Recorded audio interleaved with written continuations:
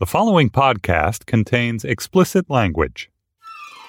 He has a lot of great ideas. He's not a stupid man. He's worth $9 billion. I feel like our country is going down the drain. He's actually a very intelligent man who cares deeply about America. There is no question that this is the person who will go to Washington, D.C. and be able to absolutely turn the place around.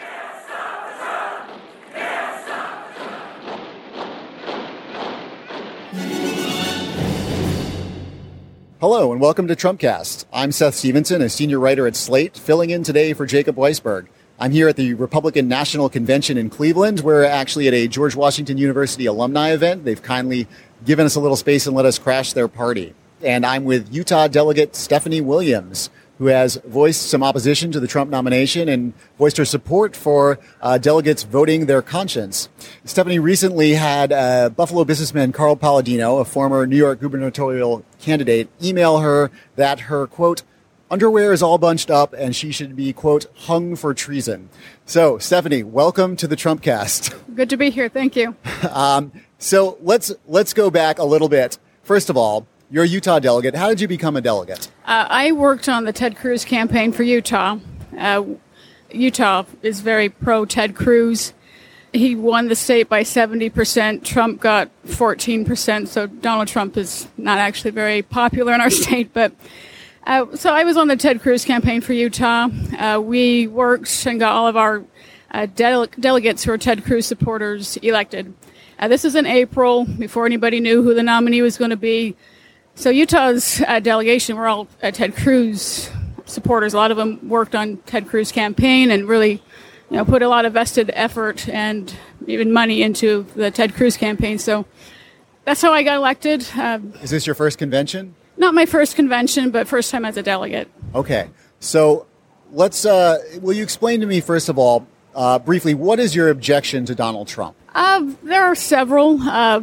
I really have issues with maybe the moral aspect of things, his womanizing, the adultery, just in general how he treats women to me is very disgusting. In addition to that, just policy issues. I really don't know what he believes. He says he's for this and this and that, and then he changes his position. He has said he's for partial birth abortion, which I think is abhorrent. He's also said he's pro-life, but he's all over the map. Really, I can't pin him down as to what he really believes. I don't believe he has any real guiding principles. And so he's kind of a wild card. I really don't know what he would do as the president of the United States. My preference, of course, was to get to somebody else nominated. If he becomes the nominee, which looks like it's very likely today, I'll go from there as to who I would support. But all right. Well, so this Buffalo businessman, former New York gubernatorial candidate Carl Palladino, sent you this email. How did you get on Carl Palladino's radar? Well, I wrote an open letter to national delegates, just advocating for the Free the Delegates. This was about 2 weeks ago. Free the Delegates. What their aim was to educate the delegates as to their ability to vote their conscience. They're also advocating for adoption of a rule that would basically unbind delegates. We already believe that the delegates were unbind because of the rules of the convention. The RNC rules had no binding language in there that pertained to the standing rules of the convention that are the governing rules of what happens here at the convention. So I sent him an email. I sent him as well as maybe half the delegates an email just advocating for what I believed and trying to lobby him to support it.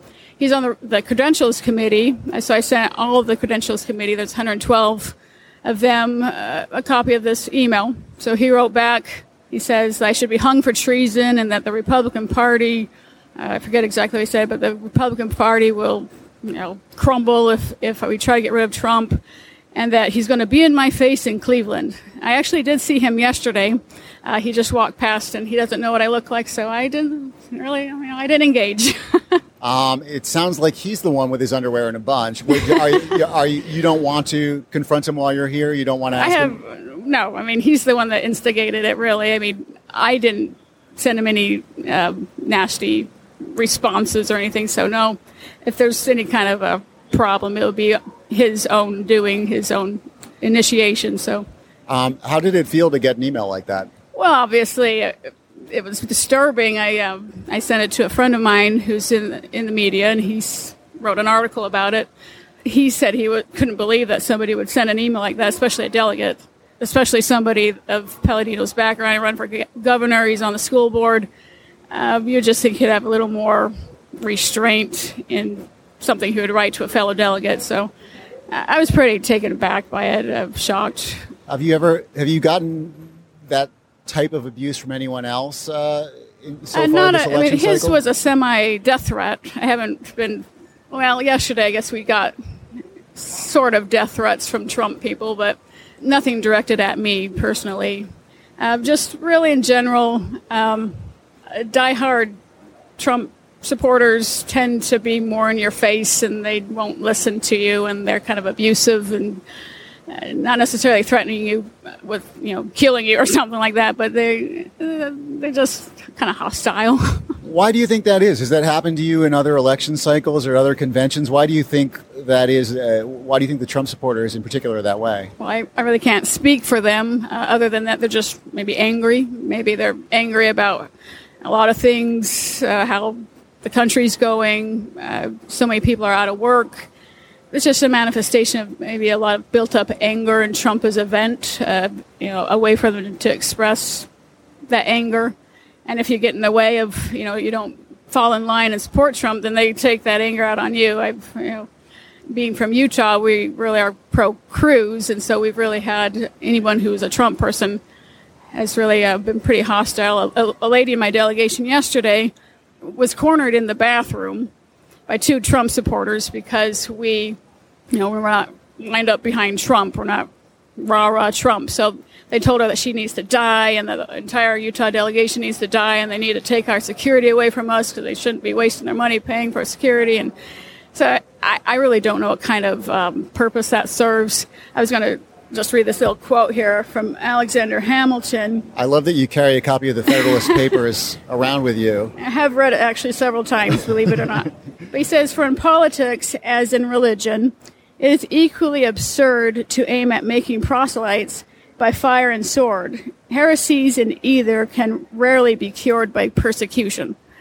So if you're going to, convert somebody to your cause, the way to do that is not to be in their face and try to force them and be abusive. You need to persuade them. You need to, give them a reason to support. I need a reason to support Trump. Trump has not won me over. He has not won over a vast majority of people. And a lot of people, they're not going to be bullied into supporting Trump. That's a dumb way to go. Well, for a lot of people who aren't delegates or as intimately involved in politics, what happened yesterday was really confusing. Can you explain to listeners what exactly happened on the convention floor yesterday? There was a lot of hubbub. There was a lot of gaveling. There's a lot of shouting. Well, in some ways, I don't actually even know. Okay. I don't think anybody actually knows. To the extent that you understand or can get in broad strokes explain what happened yesterday. Basically, what happened was last week the Convention Rules Committee adopted a package of rules that we don't like. They consolidated power in the RNC. They kept a rule, it's called Rule 12, which really enhances the RNC's power and takes power away from delegates and the state. And so that was one of the main things we were upset about. It also added binding language to the standing rules of the convention in Rule 38.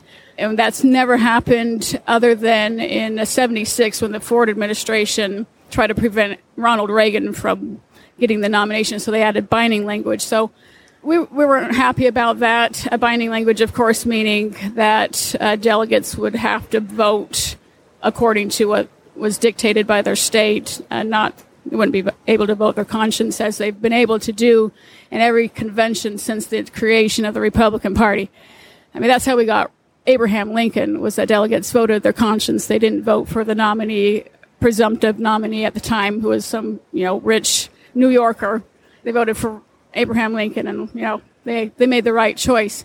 So we're upset about just the rules that were adopted.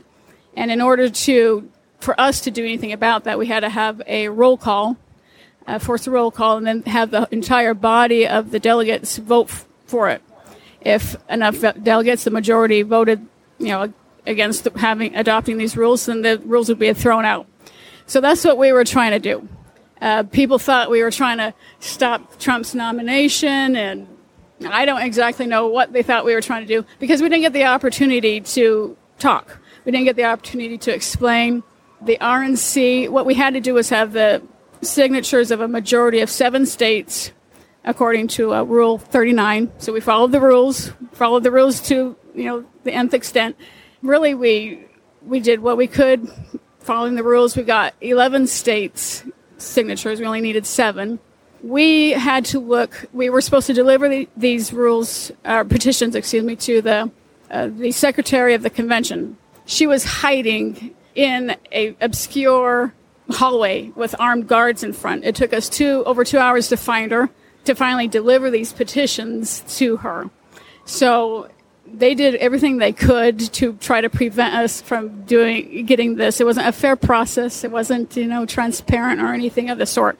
They're trying to obstruct what we did at every turn. So, and then they said that, well, once they got the petitions, evidently, we did get harassed by some Trump people trying to get us to take our names off of the petition. So evidently they were successful in getting delegates to take their names off at least in 3 states to where it wasn't a majority anymore. And then they also said that there was only 9 states. It's all confusing. Yes, for the establishment, do you think it's more about this actual fight over the rules and about consolidating power with themselves, or is it about just not embarrassing Trump and just making sure Trump gets nominated with little fuss and with no dissension? I think it's both. The rules really do enhance their power. But right now they're trying to make Trump look good. They're trying to make it look like we're all unified. And that's what the Trump people were saying. They get in your face and they say, you need to fall in line. You need to be unified. That's not how you unify people. Do you, some people have been saying that people in the establishment, they want it to run smoothly. They don't want there to be any fuss. But in fact, in their hearts, they're not actually for Donald Trump. But there's most of the delegates are like that.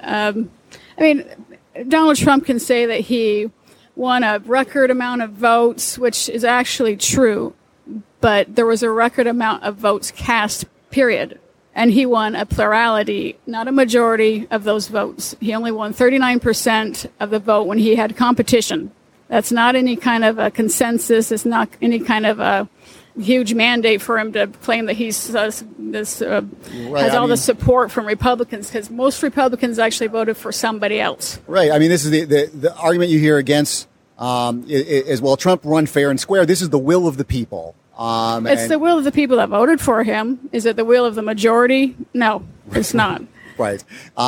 What will you do in November if it indeed is Donald Trump and it's Hillary Clinton? Well, like I said earlier, the convention's not over.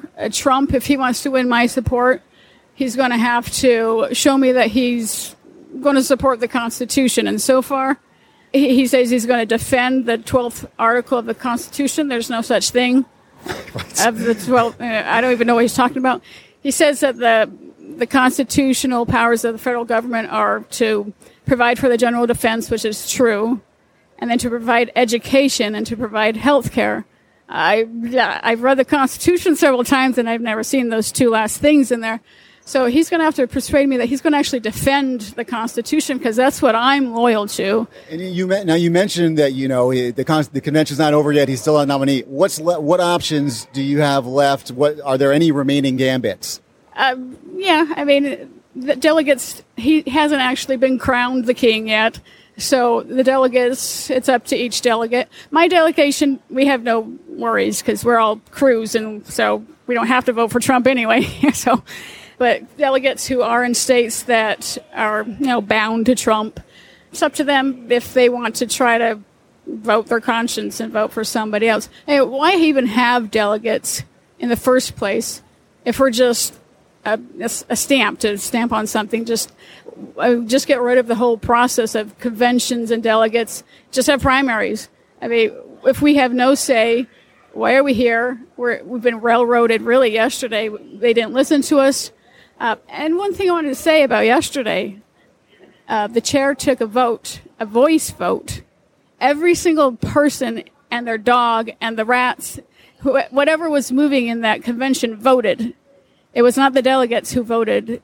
He took a voice vote. People and said, up in the nosebleed seats. Yes, everybody in the convention they're yelling and screaming. So what the delegates actually voted for, I have no idea, really.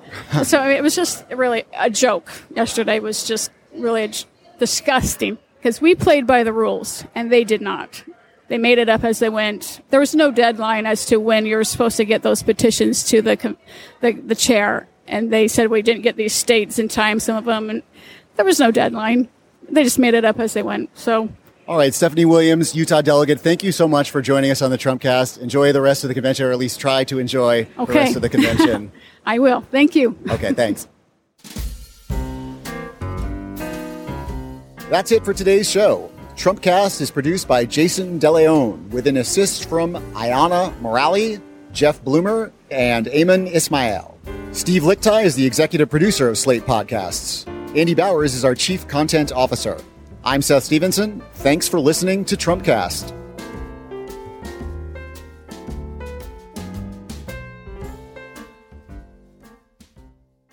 I didn't choose Chris Christie because I knew what was going to happen. It was going to be Trump and Plump, and I didn't want that.